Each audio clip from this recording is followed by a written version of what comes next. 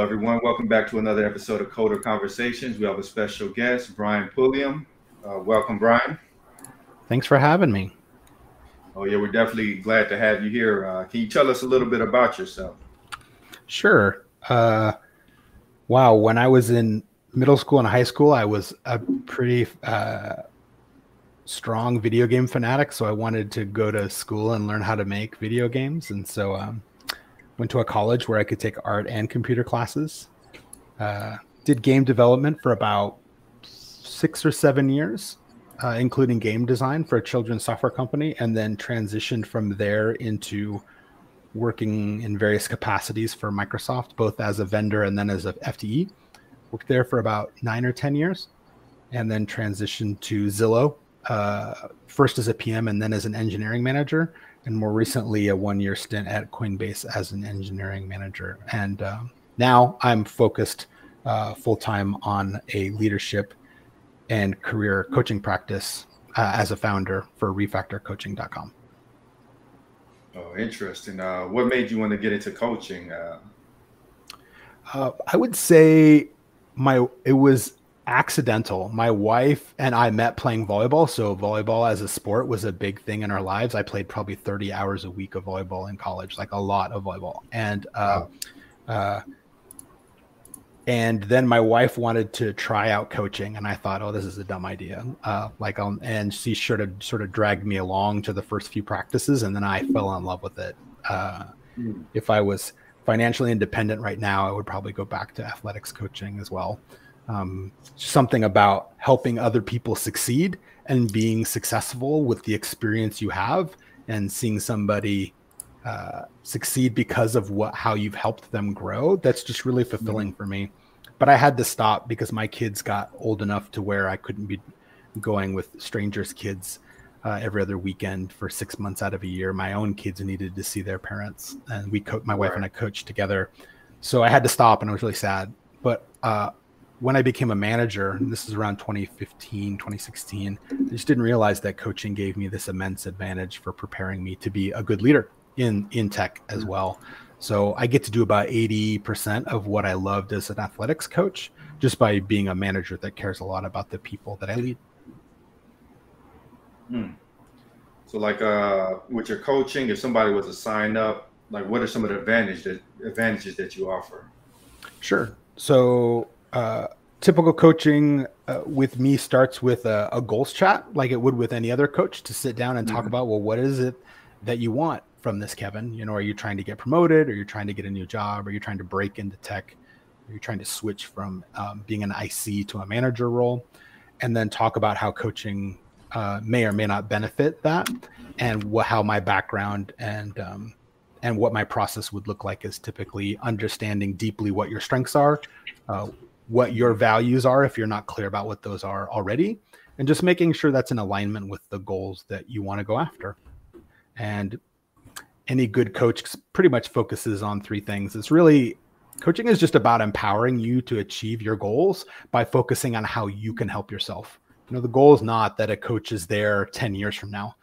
Just like in athletics, the goal is that you learn something. We teach you how to fish, if you will. And we do that through guided questions, feedback, and motivation. Sure. So like with some of your current clients, what are some of the success stories that they've been able to share? Sure. I have 2 clients right now that weren't in tech, but we're like more like project managers or worked in marketing that wanted to get into the tech field because honestly, they wanted more compensation. They said, if I can do this job and do it for a tech company, I'll make more money. So I've been helping 2 clients, one of them in the railroad industry that wanted to get into tech. And she just accepted an offer for 40% increase in salary. And really that was me sitting down with her and helping coach her through how to speak to the transferable skills, because a lot of people not in tech can work in tech. They just don't know what to call things, right? There's this certain jargon and lingo in technology that probably sounds like a foreign language to someone who's not from tech, but it doesn't mean they can't do it. They just call it something else. And so I help them understand the dialect or the vernacular, right? Well, what is an epic? If you ask someone outside of tech what an epic is. They're like, I like a really good movie. I don't know, that was epic, right? You know, but it means something special in tech, right? It is like a group of user stories together that you deliver amongst some sort of theme to help you achieve your OKRs. If you know that and you can speak in that language with the recruiter in that first phone call, you are much more likely to get through much farther through the process. And your background not being in tech doesn't work against you. You just need to know how to speak to it. So my other client was in marketing, but she was in a marketing agency and she wanted to work full-time for like long-term with a single company, you know, not just rotate from project to project as a consultant. And she got about a 45 or a 50% increase in her salary. And not only that, but they told her she could start 6 months after she signed her offer letter. So that way the current company she's at, she can wait for the RSUs to vest so she doesn't lose the RSU quarterly vest that's coming up. She was going to use it just as a practice interview. She didn't think she wanted to work there. And then they fell in love with her so much as a client that they kind of went outside the range for the salary, told her she could start 6 months later. And kind of ended up being the best of both worlds for her situation.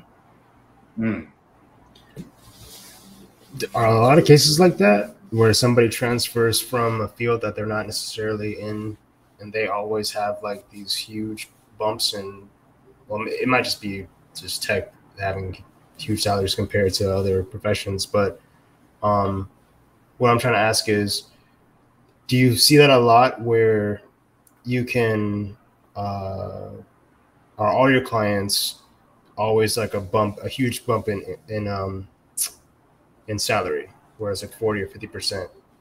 It's not always 40 or 50, but it is always more. I have not yet coached someone who's making less money if they're going from outside of tech to into tech. I think that's what attracts them in the first place, right? As they hear about some of the salary differences. And if you really sit down, Terrence, and you look at what they do day to day, it's not really that different in tech than it is somewhere else. You have to do your homework and learn some terminology and keep your skills up to date. But you have to do that with a lot of jobs that aren't in tech. So why not get compensated better for doing what is largely the same role? Yeah. I guess, how would you teach somebody the pitfalls when it comes to like working in tech? Because sometimes there are cases where, at least in my experience, where if I'm working on a project and I don't have that resource that I can lean on, like, hey, if I'm stuck on something and I can, turn around and ask Kevin for some help, but then he's busy. How do you teach somebody to become resourceful?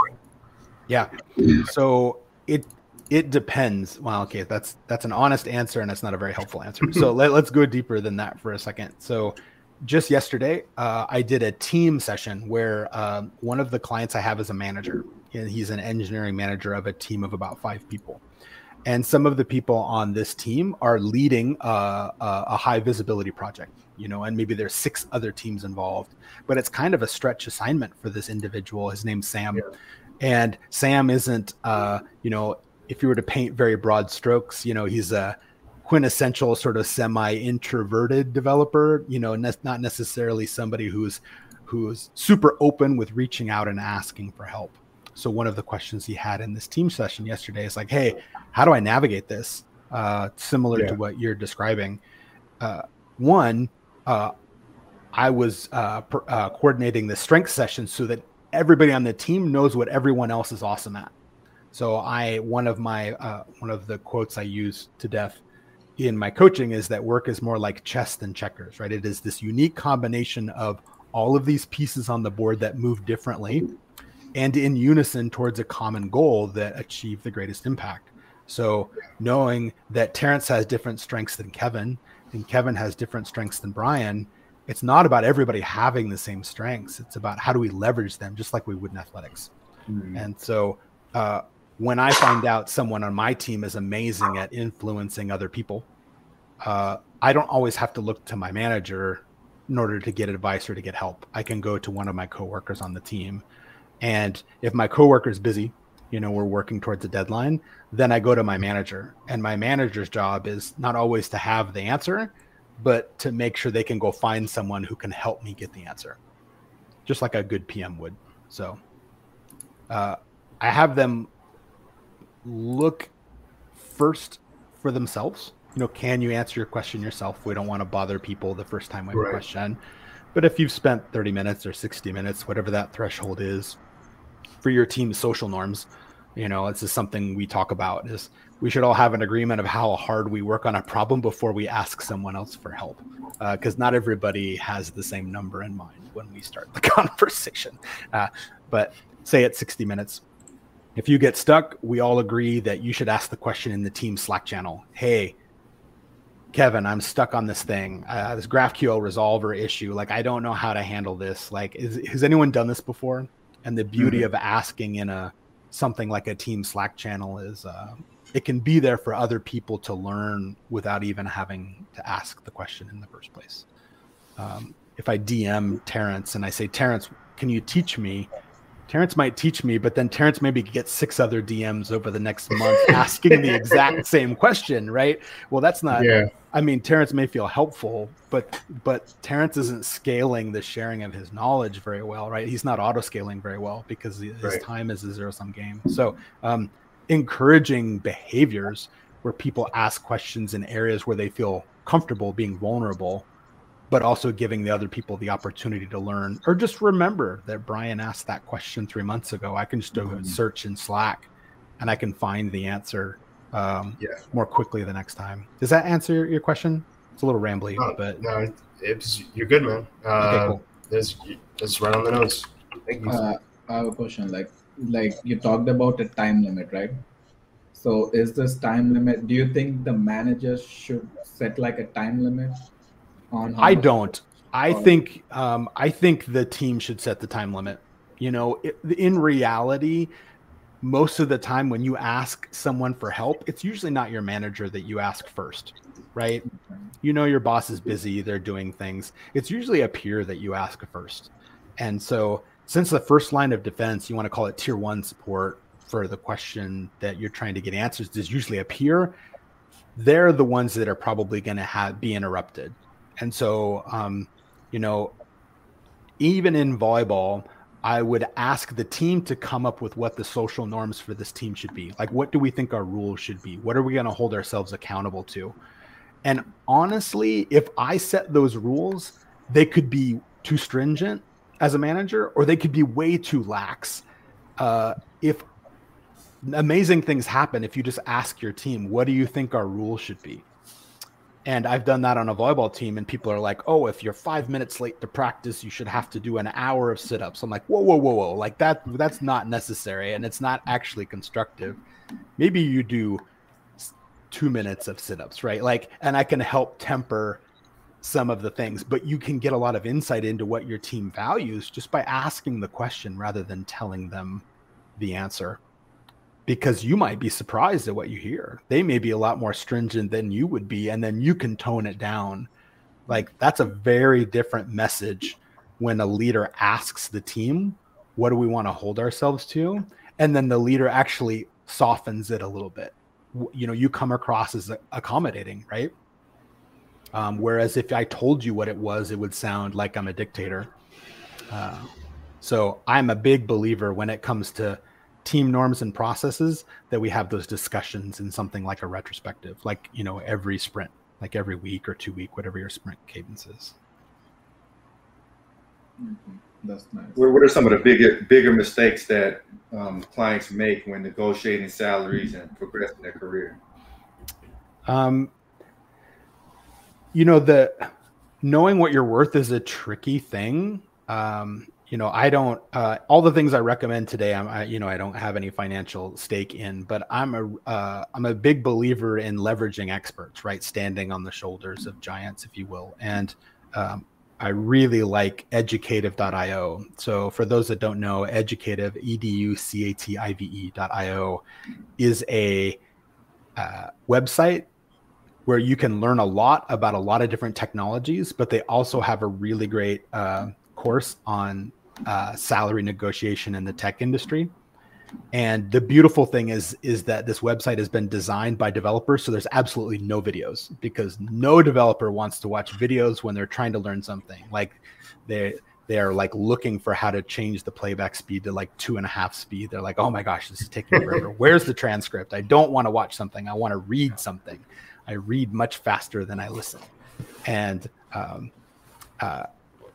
they have a subscription model, but for like something like $200 a year, you get access to their entire library, and the negotiation course and the grokking the system design interview course are the two things I attribute to like having a successful interview process at Coinbase. Tons and tons of case studies to go through. How would you design YouTube? How would you design LinkedIn? How would you design Bitly? How would you design Google? All of these things. It was an invaluable resource. I think the biggest mistake is someone just undervaluing themselves because they really want a job. And I think there's a path forward for any company that's of reasonable size. And I would say over 500 to 1,000 employees at a tech company. You should definitely research what's called compa ratios. You guys know what compa ratio is? You ever heard this phrase?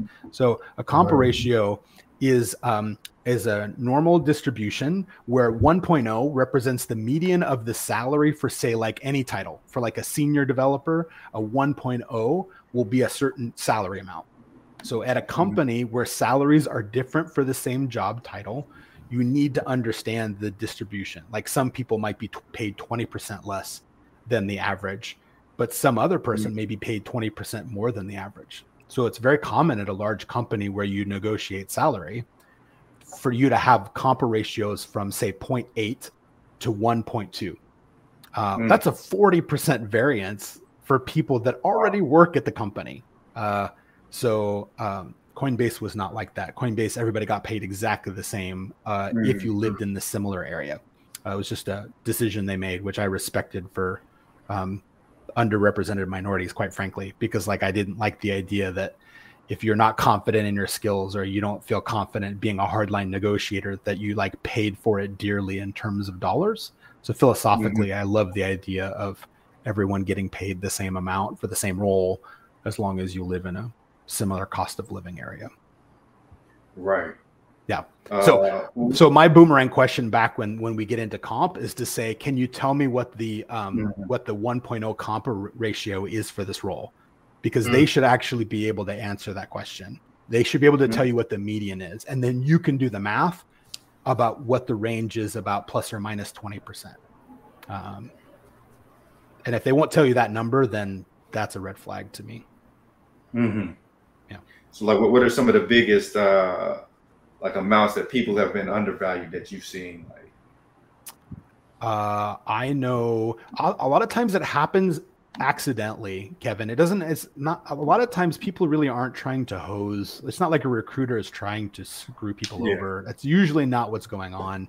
They're chartered with filling the role for as cheaply as possible. That incentivizes some really goofy behavior, right? You know, if you find somebody willing to accept $80,000 for a role where the 1.0 compa ratio is 120, the recruiter might feel like that's a home run until that person finds out how much their peers are making, right?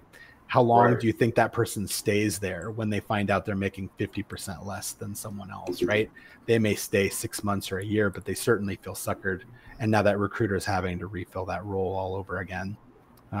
So the most I've ever seen has been when someone made a switch from a related job title family in a bigger company where the ranges were just really different, but the roles were similar. So I'll give you an example. There is a job family called PM Marketing Manager. And so they are a product marketing manager. They don't have the same salary range as a product manager, but I know a PMM that went into a PM role and came over as a senior. And I thought she was making about 150,000 was kind of what I expected her to make in salary. And she was making about $110,000. So about 40% less than the median. Now, when you move over, she was moving teams and moving job families at the same time. So her new manager just didn't think to look at her compa ratio until the next annual review came up. And then she looked at it and her eyes bugged out of her head. She's like, oh my gosh, why is this person's compa ratio like 0.6 or 0.7? And it's difficult to fix that.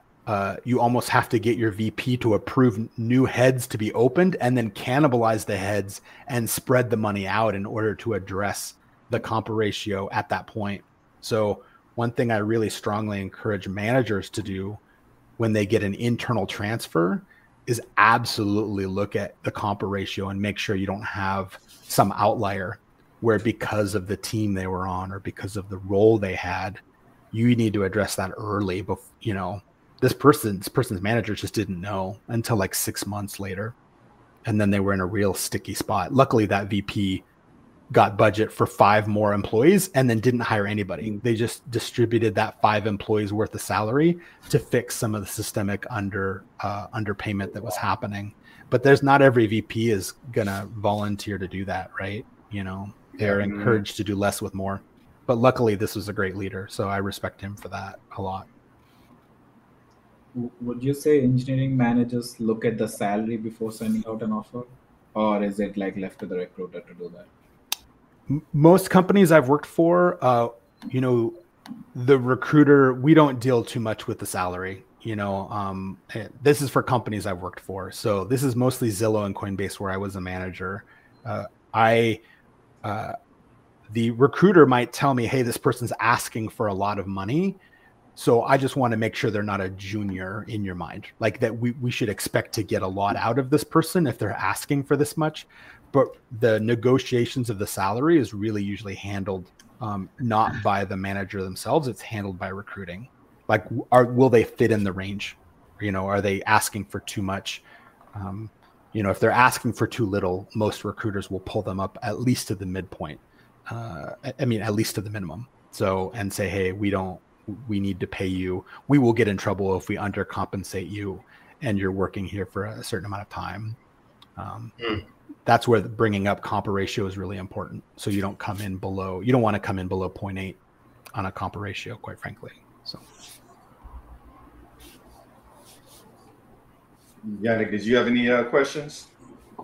Not at the moment. I was actually looking up compa ratio and trying to figure out how it's calculated.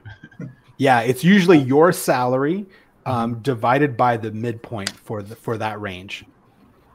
So like if you have a $120,000 salary and the midpoint for your job title, like for the, say, 50 people in your company that have your same job title as 100,000, then your compa ratio is 1.2.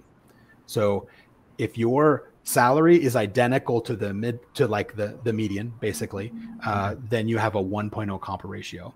Now,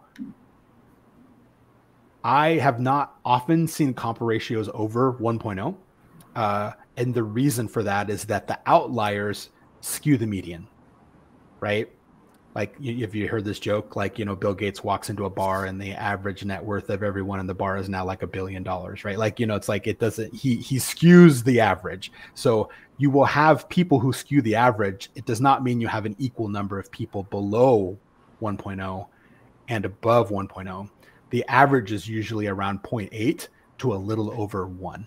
And then you'll have a few people who negotiated the heck out of their deal, or knew the VP or knew the hiring manager or knew the recruiter and negotiated some monster deal.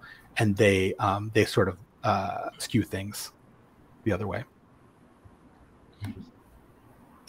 So yeah, you've worked at a lot of prestigious companies, Zillow, Microsoft, Coinbase. Can you tell us about some of your good experiences and bad experiences, kind of like compare and contrast them for us? Sure. I find it helpful to have sort of a framework for this. So like I'll talk about people, product, process, and career for each of those, right? Because not everything is better at every company, like physically impossible, right? So at Microsoft, what I loved about working at Microsoft was it's very prestigious and it's so large that you could move teams every year for the rest of your career and never run out of teams to work for, right? It's just so big there is a beauty in not having to change your benefits package or fill out a new I-9 form, right? Or to change your 401k provider, right? And still stay within the umbrella of a large company and still yet be able to grow in your career for 20 or 30 years. And so that's definitely in the pro column from a career perspective for Microsoft. But it's also so big that it's not even really fair to call it one company, right? There are divisions at Microsoft that are 10 times larger than maybe the average software company moving around. So it is very different, the experience you would get, say, in an Xbox versus Microsoft Office versus R&D versus Azure, right? They all have different centers of gravity for their culture. And so it's almost not fair to think about Microsoft. It's like saying I met one person from the United States and therefore everyone from the United States is like, no, that's not true. Come on now. Like, it's too big. There's just too many, like, that is an extremely small sample size. So I loved the internal mobility at Microsoft for career.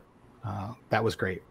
I would say Microsoft, when I joined, was so big that I could not expect it to be in a hyper growth stage. It's just beyond that, right? It is now, if it were a person, it would be an overweight 48-year-old white man that goes golfing like in the evening a couple days a week. Like, it's just like, they're not that. There's no way Microsoft would triple in size or quadruple in size beyond what it already was, because it was now a mature software company. Yeah. It means it's a great place to learn good practices because they have made a lot of mistakes already, and they have a lot of people who have worked there for a very long time. But it is more like a merry-go-round company, right? It's very stable.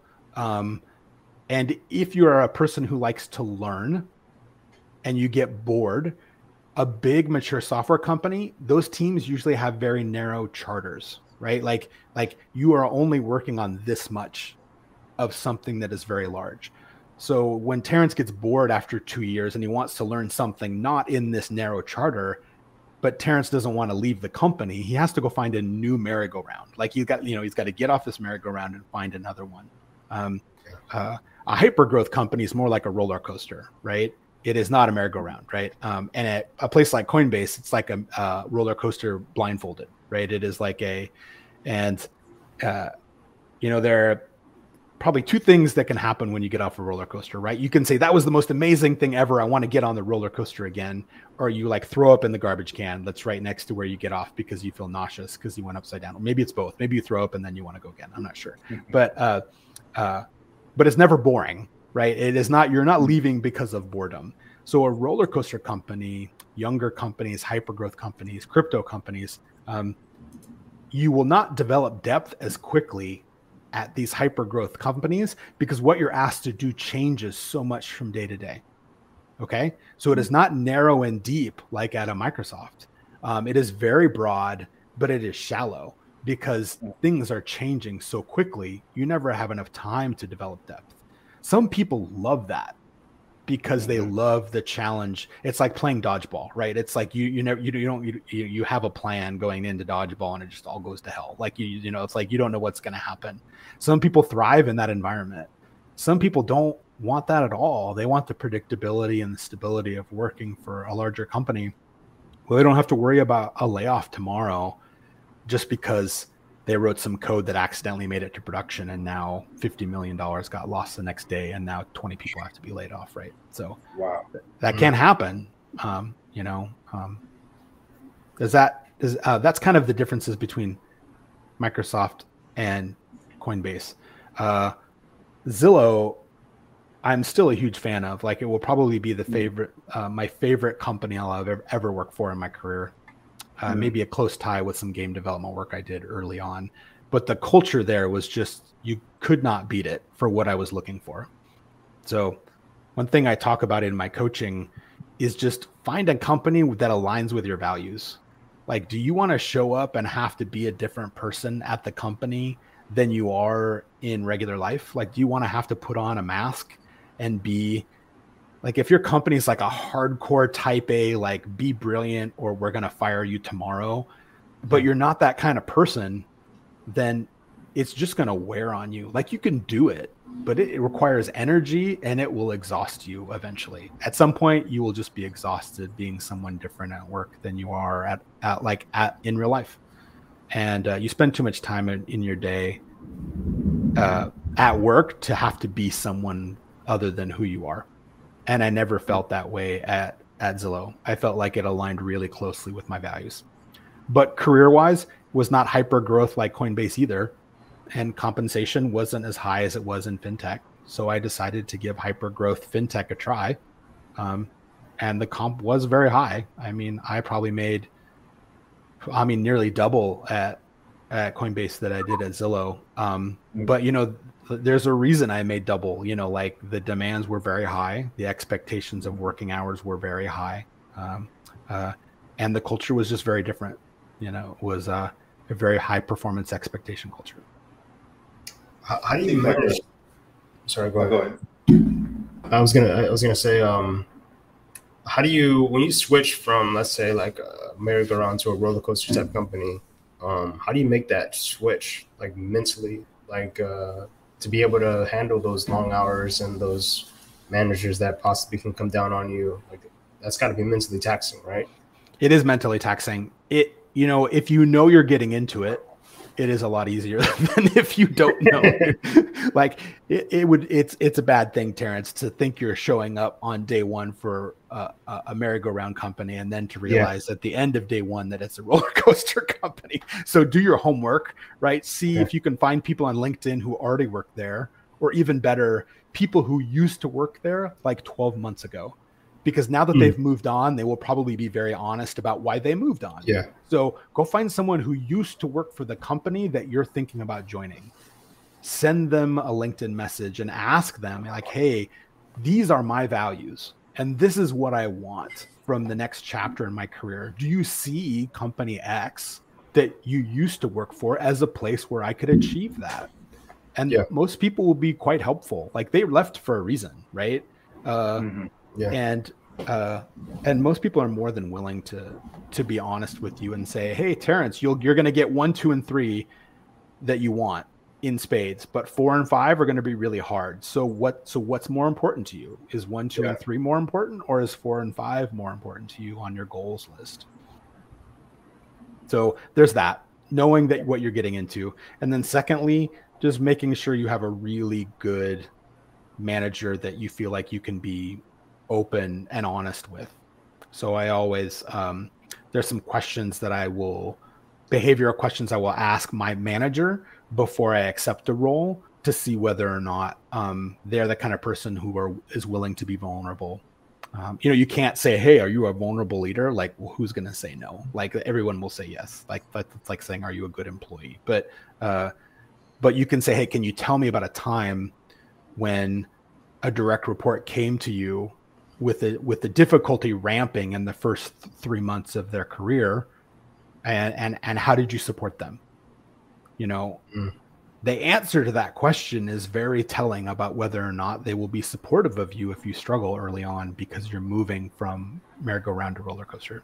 If they say, well, I expect people to be able to ramp by themselves, and if they come to me asking for help, I see that as that this isn't a good job fit. Well, that's a very clear answer, right?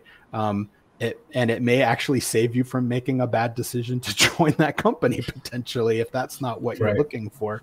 But if they say, oh, Sally came to me and she said this, and I realized she had really too high expectations for herself and that we had to get clear on her goals because she was trying to move too quickly. And we made sure that to set her up with a mentor, one inside the team and one outside of the team. And then we just had more honest conversations about sleep and stress and working hours.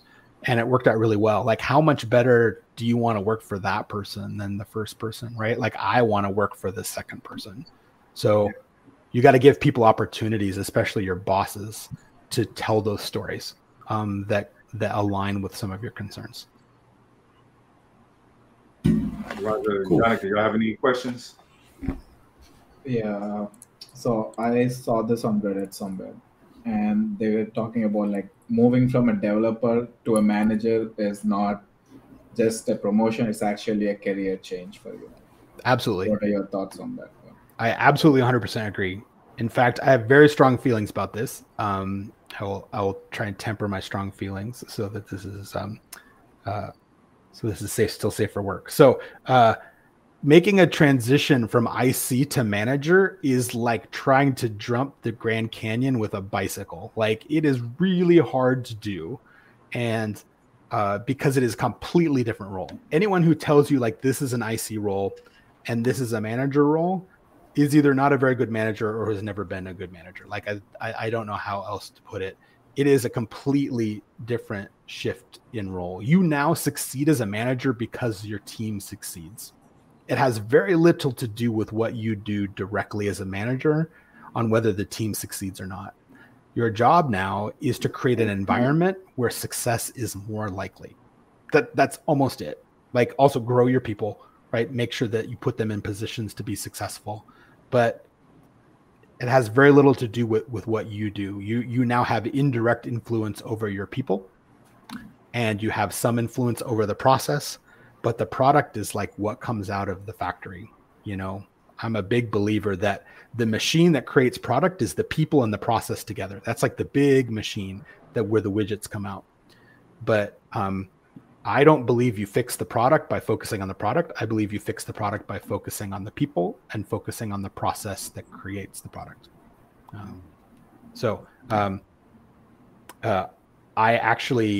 was such a firm believer in this at Zillow. I coordinated the creation of what's called a community of practice, which is where all 200 dev managers at Zillow come together like once a month, and we talk about a topic that's important to all dev managers so that we can become better managers.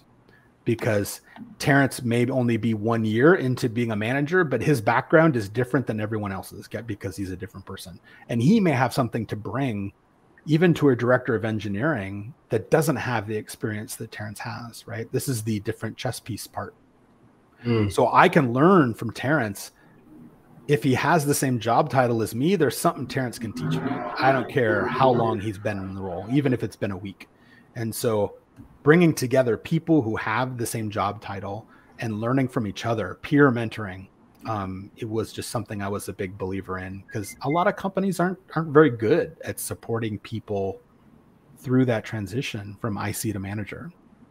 If you saw this on Reddit, you've probably seen this statistic. It's like, what, 50% of all new managers fail in their first 12 months at being a manager, right? I paraphrase that to 50% of companies do a terrible job of transitioning people from IC to manager roles successfully. What do you expect from them? They need support to be able to make that transition. So I couldn't agree more with the Reddit post that it is a completely different job. When I was a manager, this is a very divisive topic. In the last 4 years of being a manager, I've looked at like probably 4 PRs, maybe 1 a year. Not very many. Those are electives. It is more important that I make sure the person who's working crazy hours feels supported, and that I force them to take a day off, or that I talk with them about a frustrating meeting they just got out of. Those are the things I need to focus on so that people feel heard and respected and valued, and that I help them grow in their careers. The PR stuff is like, I don't know. It's an elective. It's not really a core critical part of doing your job unless you're at a very small company. Does that answer your question? Yes. Yeah. Okay. So yeah, you mentioned that games is pretty much what brought you to technology. I feel like that's pretty much what brought a lot of us, including me. Did you ever get into like programming your own games? Oh yeah. Like my first real career job out of school was for a company called Humongous Entertainment, and they made Pajama Sam, Freddy Fish, Spy Fox, Backyard Baseball, Backyard Hockey, a bunch of games that people I manage now played the games I made when they were kids. So if you want to feel old, like that's a way to feel old. I played Pajama Sam growing up. Yeah, there you go. So see, I'm officially 1,000 years old now, so it's fine. In fact, if you go to mobygames.com, they have a game credits database. You can type in my name and you can see all the games I worked on, either as a game developer or as a game designer. That's cool. And so it was very formative, like working in games at that time in children's software. Like I want to hear Kevin's story, but when you work in children's software at that time, these are all hand-me-down machines. Like, you know, they have like the parents' like 12-year-old computer, and then they bought the new computer and they gave it to their kids. Our games weren't even installed to the hard drive. They spooled directly off the CD. So the bar is 0 bugs. The bar is no bugs, because there's no way this game company is going to rerun a Gold Master because there's a bug fix. Like, and some 5-year-old is going to be crying because, you know, she doesn't get to see the end of the story because you messed something up. Like, it's too expensive to fix a bug when the bug is on media, right? Yeah. So the quality bar is just like, it's all the way at the top. There's no real room for any bugs. And that is a great way to start a career. A great way to start a career is to like just not tolerate any errors at all. And then to work on things that kids love. Like, oh my gosh, talk about an amazing group of people that ex-Disney animators working on classically drawn, hand animated stuff in order to make kids smile. And then, you know, how would you not want to work long hours at a game like on a company like that? It was amazing. Very creative people. How about you, Kevin? Like, what was your gaming experience like? Okay, so, you know, I pretty much started with the Nintendo. When I was 3, I got an NES. And, you know, I'm 38 now, so I've been gaming for a very long time. And, you know, graduated to like the Genesis, Super Nintendo, and, you know, all the way up to, I got the Xbox Series X now. But like in terms of game development, you know, I've always wanted to make my own game. But, you know, back then, like when I joined it, kind of like in the 90s, it was like really difficult because, you know, the resources weren't nearly as robust. They didn't have like all these game engines like Unity. So you had to like learn C. You had to do everything from scratch. I learned graphics programming and all of that kind of stuff. I don't know. Are you familiar with an RPG engine called Verge? Okay, yeah. I was actually in that scene for a little while, you know, trying to make my own RPG.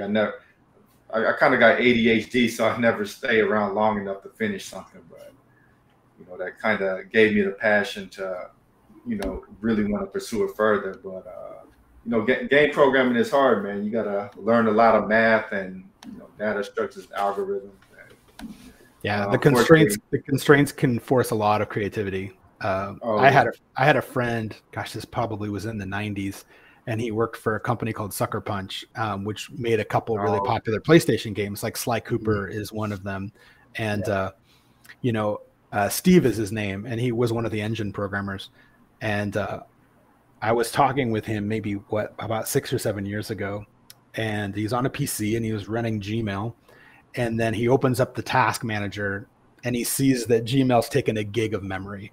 And he just loses his mind, right? Because like when he made Sly Cooper, the original game, it was a full-time 3D rendered game that ran in 4 megs of addressable memory space. Wow. 4 megabytes. Like, and the goal was like, what, 30 to 60 frames per second, full 3D game, cartoon thing, running in 4 megs. And he's just like, how is it that Gmail, that's not even animating, is using a gigabyte? Like, you spoiled little programmers. Like, what is wrong with you? And so to grow up in games working on them is to try and eke out like NASA style, like every single like bit of memory and make it as optimized as possible. And later in your career, you look back and you're like, wow, I can't believe that Excel is taking, you know, 980 megs for this stupid little spreadsheet. Like, it's like I would like to send some of those developers to work in game development for a little while and then come back. So, what is causing these programs to be so bloated? Like, what are the mistakes these programs are making? I mean, is it mistakes? I mean, I don't know. Memory gets so cheap at some point, you know. NASA made things fit in 40K because that's what they had to deal with, right? It's very much a necessity is the mother of invention kind of thing. My son and I built a gamer rig for him like a year and a half ago, and he has I think he has either 32 or 64 gigs of memory, right, in his gamer rig. Wow. And it's like, does he need that? No. How much does it cost to double the memory in a PC when we were building it? Like $200. It costs like $200 to double the, why would you not? And so at some point, and then AWS comes along and now you have auto scaling. And so it's like, if that compute can scale and you can afford it, is that a problem you need to solve anymore?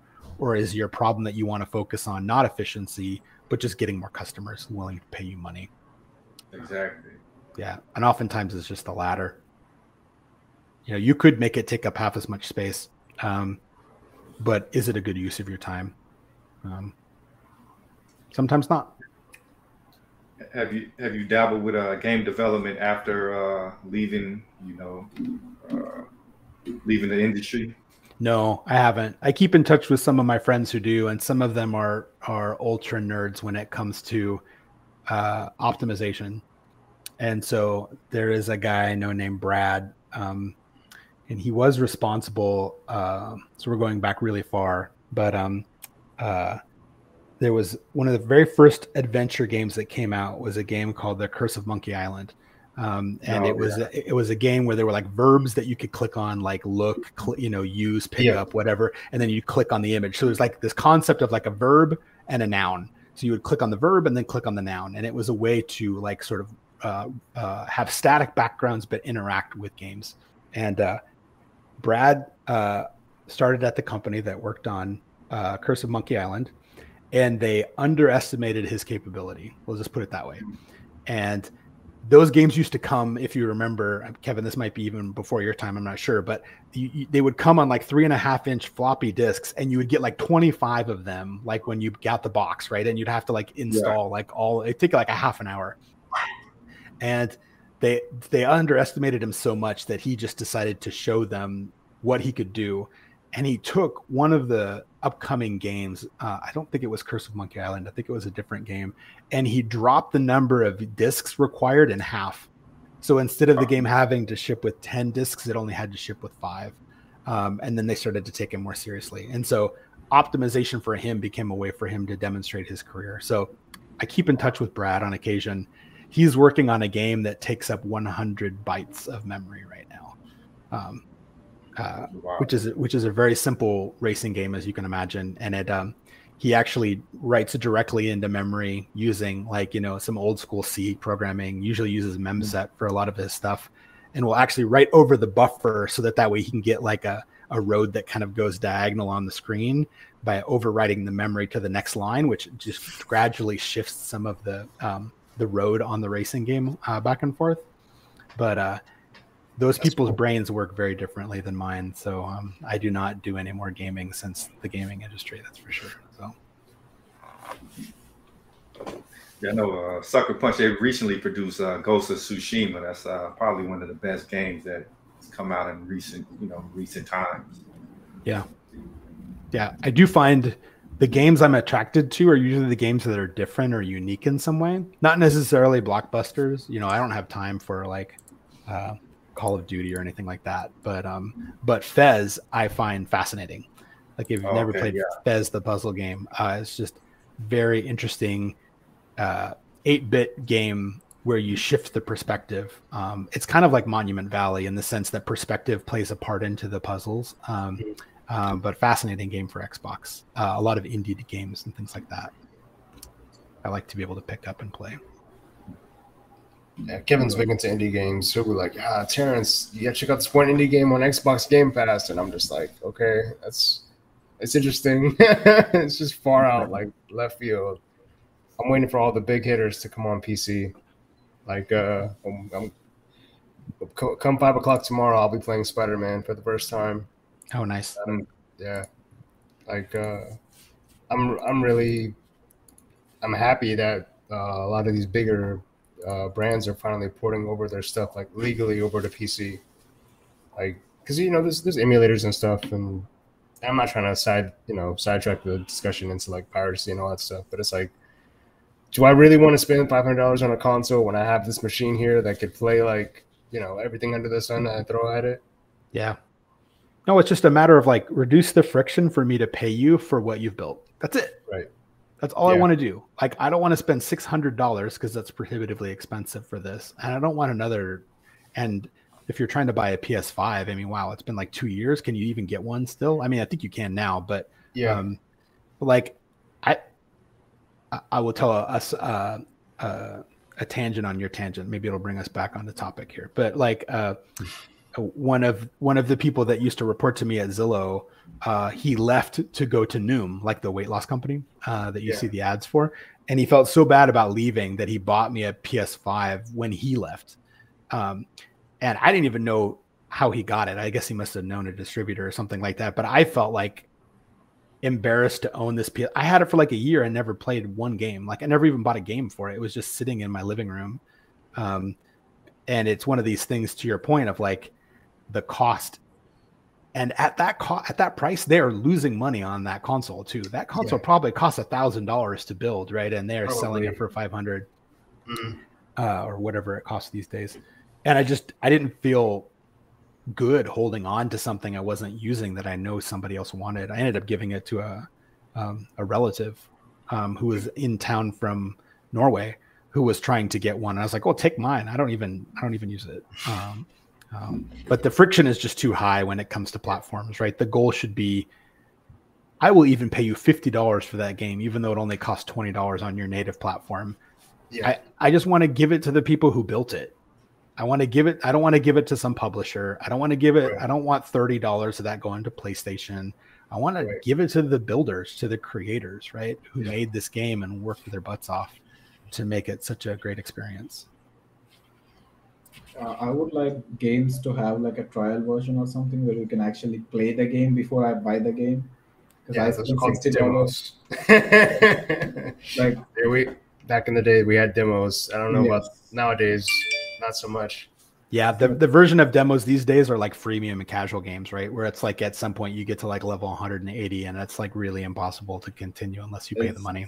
And it's all microtransactions. Like I'm not paying money for this skin, this skin, that skin that's gonna help me. Yep. Yeah, I now have a different. I used to think freemium was insidious. I used to not like freemium, but at some point. Have you ever heard the quote, hey, if you walk by someone, a street artist, and if you stop for more than 3 seconds, you owe them $1. Like if they were that entertaining for you, then then and they were able to capture your interest and you appreciated the experience, then you owe them some money. You don't have to give them $100, right? You give them a couple bucks, whatever you have on you. I now feel the same way about games. So like if a freemium game has captured my interest for a minimum amount of time and I'm still enjoying it, then they do deserve my money. I look forward to, to gratuity being a way to be able to pay developers, right? Like that maybe there is a game where I can just give the developers a tip, right? I can give them a $20 tip. And that maybe I paid $10 for this game, but honestly, I've put in 20 hours of gameplay into it. Is worth way more than $10 to me if I'm still enjoying it after 20 hours. And I can afford to pay it. So why would I not? Metal Gear Solid was that way. Like I kind of wish I could pay more money to the developers of Metal Gear Solid. Like the first time I played that game, as soon as I finished it, I just started it all over again and just played it again through as quickly as I could. The first one. Yeah, the first one. Are we talking like the OG Pixel one or like the PlayStation one? PlayStation one. Yeah. But I remember playing that game and being like, I don't want to stop playing this game, but it ended. Right? Like how amazing of a feeling. Have you how many games have you felt that way? Where you finished it and you're like, I don't want this to be over. God of War. Same thing. God of War on PC. When I got to the end of that, I was like, Kevin, I don't know what I just experienced, but like I can't wait for Ragnarok. Like, I don't want to wait. I see the hype now. I see the hype. Yeah. I want to erase my save game. I want to start all over because it was just if I could like erase my mind and start all over from like fresh on that game, I would. Yeah. Yeah. We want to mention God of War, but because I felt like it's so new. You guys are like OGs in the game in the industry. But that's how I felt playing God of War 1 in like 2000, and I can't remember when it came out, but that became my favorite game of all time. Yeah, and there's some great articles out about the sound design for God of War, not just the first one, but for the second one, and it's fascinating. There's a certain, gosh, I can't remember what it is. There's an Egyptian enemy that you fight in this game that like balances on a stick, like on a staff, right? In God of War 2, and I can't remember the name of it. It was Succubus or something like that. But and the first time you fight it, the music changes, and like and now you're just stressed out of your mind because like you're like, oh, is this a boss fight? Like what's going on? And it's really difficult the first time you fight this new enemy. And then like you play 10 more minutes and then you're fighting 2 or 3 at a time, but the music doesn't change, right? And there's an intentionality by the developers to be like to almost to support you by not changing the music, to be like, no, you got this, you can do this, you know how to fight this guy. But had the music changed at that part, you would have felt like it was an impossible task. And there's just all these tiny little things in God of War, the cinematography, but the button mashing and the timing and this combination of semi-cinematic that you still control, that's been really hard to do in authentic ways, and then to combine it with mythology. I don't know. I love God of War. Yeah. So Santa Monica Studios, they put in a lot of work. Like I used to. This is why I'm less of a proponent. Before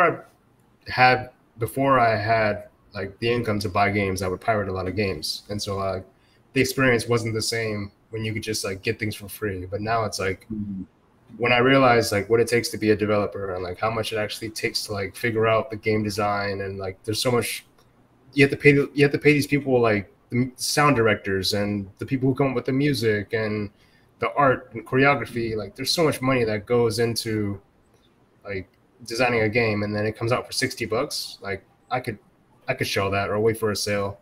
Like I can't imagine the level of work it comes. Let's not even get into like game design, but like let's just say concept art. Like let's start there. Like somebody's spending hours coming up with that art and design and coming up with new enemies and ideas and stuff. It's just not fair to try and get it for free.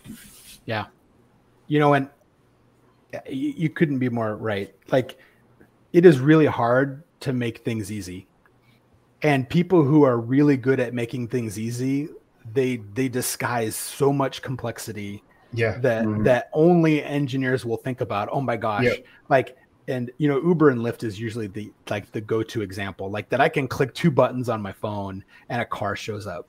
Like that is magic. Like if you've been around long enough, you're like, oh, but what about cars in the area? And what if you can't get in touch with them? And what if they already have a ride? And what if their ride is like, what if they're stuck in traffic and you thought they would be there in time and they're not? Like all the edge cases. Have you guys ever looked up the flow chart that was posted for Slack to send a notification?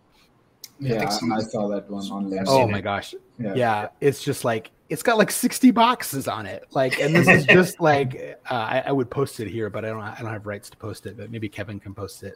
If you just do a Google search on flowchart to send Slack notification, it's like, it's enough to make any developer like run for the hills. Especially if they're earlier in their career and you're like, oh my gosh, I had no idea you had to think about all of those things. I appreciate product managers and product owners for this, because they think a lot about this compared to the developers. They think all the edge cases. Oh, okay, what if this happens? What if that happens? Yeah. Okay, let me do a screen share.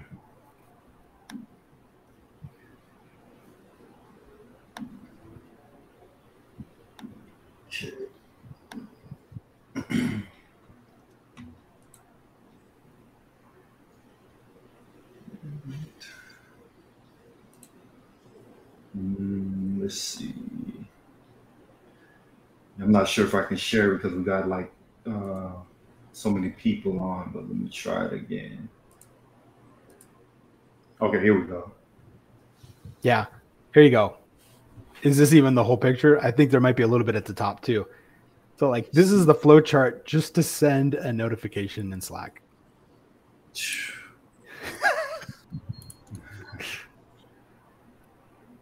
There you go. That's the whole thing. You know, and it when you look through it and you look at the questions that they're asking, it makes sense. But to your point, I think it was Terrence that brought this up. You know, a good PM is the one asking all of these questions, or even better, it's already in the spec, right? Like, you know, well, what happens if they have DND set up, you know, or what happens if they have this, and what if it's muted? What about this? And what if you're appearing offline? Do you want to, what should the default behavior be? Should you get a notification if you're appearing offline? Like if you're appearing offline, you probably don't want a notification by default, right? But what if you've overridden that setting and you said always like notify? What trumps what? Like what's the order of precedent for those if you have conflicting settings? It's like it's dizzyingly complex, and it's something that none of us even think about, right? It's a ding, right? Or like a little red number, like a little white number in a red circle in Slack. Yeah, that's true. There's so much complexity that gets hidden by programmers that kind of their job, right? Yeah, they're doing their job right. They're hiding it from you in a good way. And then you have to make it simple for the user to use. It can't be complicated, right? You have to solve for all those too. Yep. I'm realizing that like that's a tough one too. It's like I have to keep this simple, but I have to be able to manage all this complexity in the background. And not only it's got to be simple, it's got to pass all integration tests, right? It's got to pass unit tests. It's got to be secure. Can't be violating GDPR or any of these sort of privacy regulations. Can't be a net drain on performance compared to the previous version, right? Needs to integrate with the new platform that you haven't shipped yet, but like you don't want to have to refactor this 2 weeks from now. Got to get it done in the timeline that you originally estimated for. Needs to be legible so other people can understand it. Like there's a lot of those things. I think it's one thing that non-developers maybe don't fully appreciate is like how much our decisions are trade-offs. There's often no best answer that will always works in all situations, right? It is like I have 3 options to choose. This one's the fastest, but I'm worried about corruption, like under load, right? Or like this one is the safest, but it's not the most performant. And this is the one, but I know this code is going to get thrown away in 6 months, so I'm going to pick this third option.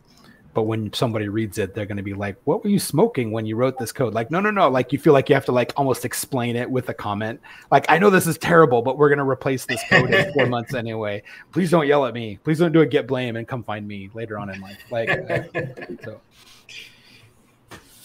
Well, yeah, I know Terrence, he has to head out in a little bit, so we can wrap up and do a part 2 soon because this is a great interview. But just for the sake of not going on too long, did any of y'all have any additional questions? I have a question that pivots from all of this about OKRs. Sure. Okay. Do you think the team should have an OKR or individual person should have their own OKRs? I believe the team should have OKRs. I was also an advocate of me creating my own OKRs to share with my manager.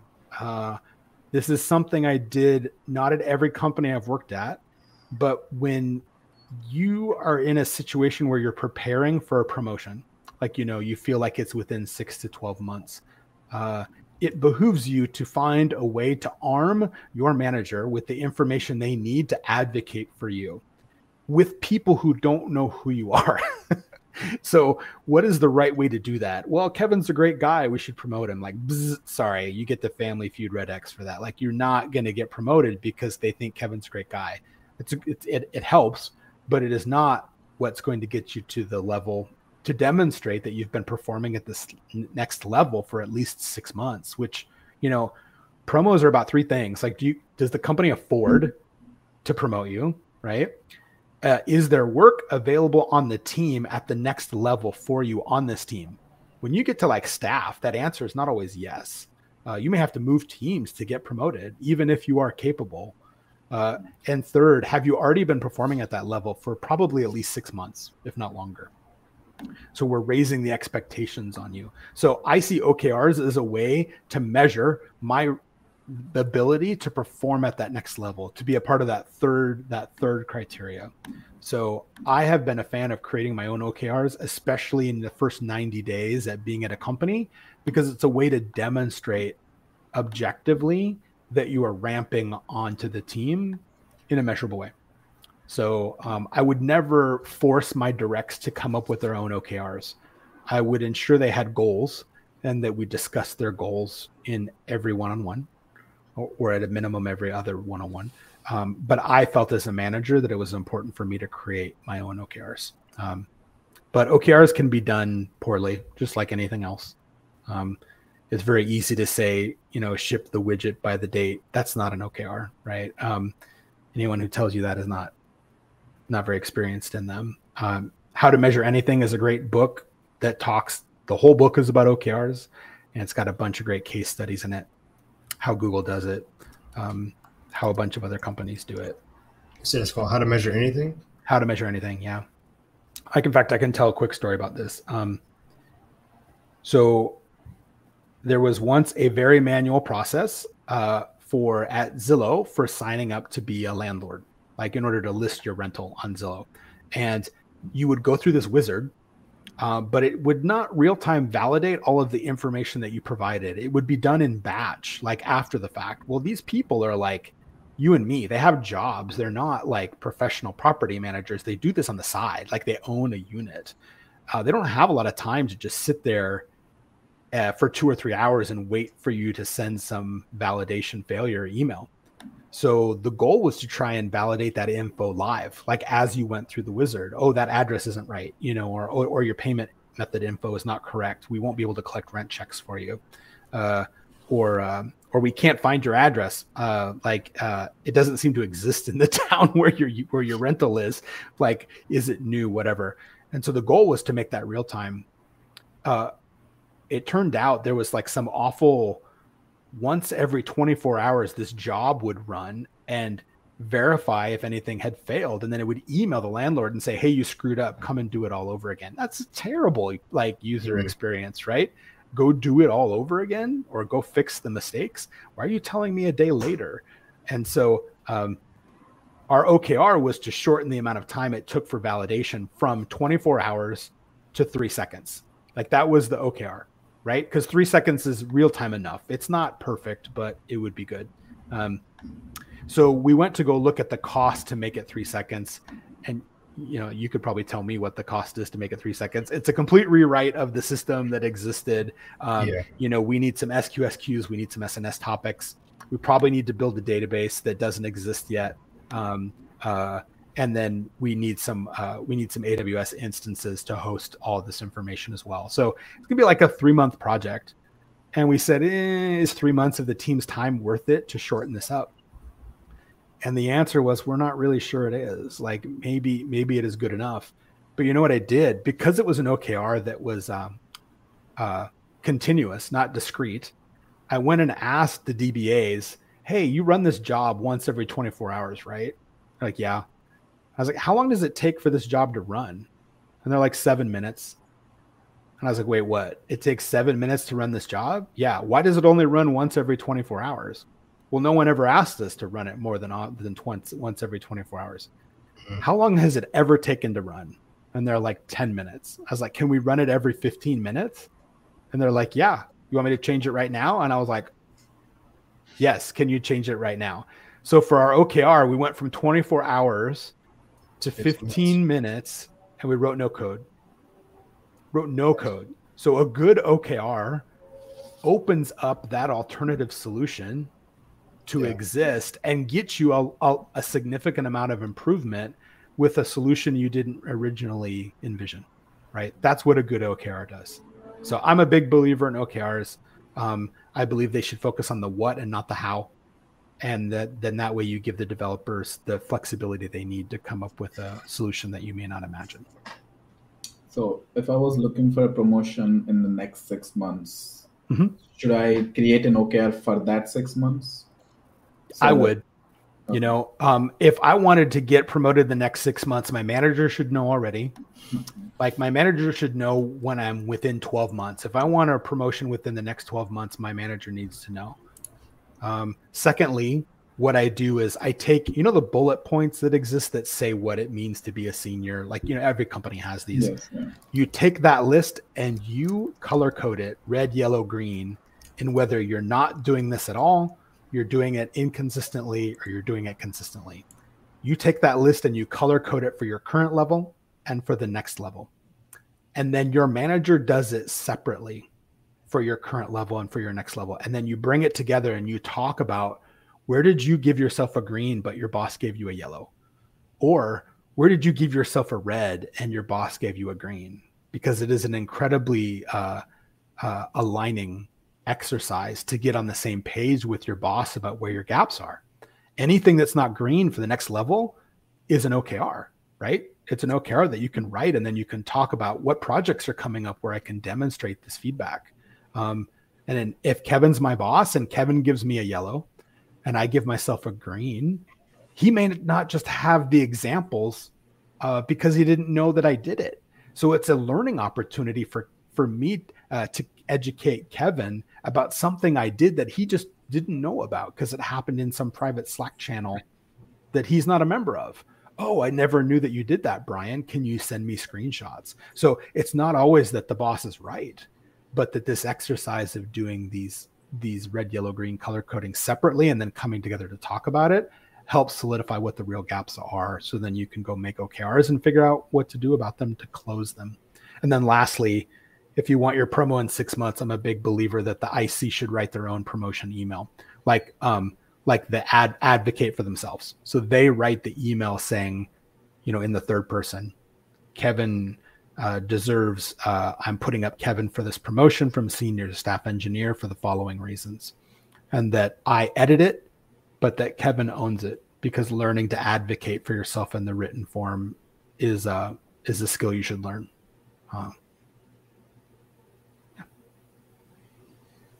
Yeah. That's a great information. Like I never thought about actually like coding green and, you know, red coding those points. Yeah. And that's not my idea. I stole that from someone else who told me about it. But like that's kind of the whole point of tech, right? It is this apprentice domain field, right? Like you don't go to a class where they will teach you about this red, yellow, green thing. You will learn that from someone else. And so the best you can do is learn from the people who've been around and who've done it for a long time, and take what's relevant, right? Discard what is no longer relevant and add what is uniquely your own, right? You have very Bruce Lee quote sort of thing. So, yeah. Any other questions, guys? I actually have a quick question. Sure. So something you just said just triggered something in my mind. You were talking about it's kind of along the lines of what we were talking about earlier. You just mentioned apprentice. I'm actually an apprentice. Software. Oh, great. Yeah, and I just wanted to know what your thoughts were on there seems to be a lot of these apprenticeship programs popping up now in the past 2 or 3 years in America. They've been more common in other countries for sure, but lots and lots of them now, and a lot of them, they're hiring a lot of, you know, apprentices. What are your thoughts on these programs if you had any exposure to them? So is it equivalent to say like a boot camp program is similar to an apprenticeship? Are those synonymous, or are you thinking something else? So they would usually like hire boot camp grads. Okay. Kind of like. Yeah. I like apprenticeship programs in principle. I think there are a lot of companies going around thinking they're so amazing that they don't need to hire junior developers, and there's some famous companies that only hire seniors, like Netflix only hires senior developers, right? Like you can't be a junior dev and work for Netflix. They're like, why would I bother to train you? Like there are so many people that want to work for Netflix because they get paid so much. Why should we feel like we have to take on training people? I guess there's an element of truth to that, but I want to work at a place where people grow, where people work at a company where people are known to grow as developers or as people or as leaders. And so I love the apprenticeship programs. They require dedicated resources outside of the team. So like, let's say you're an apprentice for like some backend platform team. Someone outside of that backend platform team needs to be in charge of the apprenticeship program, and that team needs to have dedicated resources to make that successful, right? There needs to be a person talking with you about what your apprenticeship experience is like, and feedback needs to be flowing back to the owner of that apprenticeship program so that the manager can get feedback that you don't feel comfortable sharing directly with the manager about whether this team is a good team for apprentices. Not every team is, right? It is often a drain on a team to add an apprentice, right? Because they need more help, compared to just hiring nothing but senior and staff engineers. Doesn't mean it's the bad idea. Like I like having a spectrum of experience on a team because it allows senior and staff level engineers to demonstrate they can grow more junior people. That's one of the expectations at that level. If you don't have any junior people or you don't have apprentices, how do they demonstrate that, right? It's more difficult. So I enjoy apprentice programs, but you have to have support from leadership in those orgs that, hey, if we take on an apprentice, we're basically like, if we have 5 people on our team and we get an apprentice, we now have a team of effectively 4 when it comes to like scoping out how many story points we can take in a sprint, right? That person who's helping, who's being the mentor for that apprentice, they're probably at their velocity is at least dropped by half. So if you're willing to make that conscious investment and get less work done because you value growing people, then I think it's a great idea. I think where you get into trouble is when people say that they're willing to do this apprentice work and take on an apprentice or a college hire, and yet they don't expect the implications of what they just agreed to, which is like, hey, it's going to take them twice as long, and the work they do is not going to be as good as the work you do. Well, obviously they're an apprentice. Like, that's not an insult to them. That is just like an acknowledgement that they're early in their career. So as long as you account for that when it comes to planning and OKRs, right? Then it's fine. Thank you. Yeah. Anything else? What about you? You have any closing thoughts, Brian? That's a great chat. I like that it wandered. My brain wanders probably like any good ADHD person in the tech field does, like to things that interest us. So thank you for having me on. I appreciate it. Yeah, we definitely want you to come back, man. We have so many different things to talk about, but just to keep this from going on too long, I guess we'll end this one here. Great. Thank you, everybody, for tuning in. Thank you for coming, Brian. Thank Raja, Yannick. Y'all have a good night. Thanks, Brian. Bye. Bye.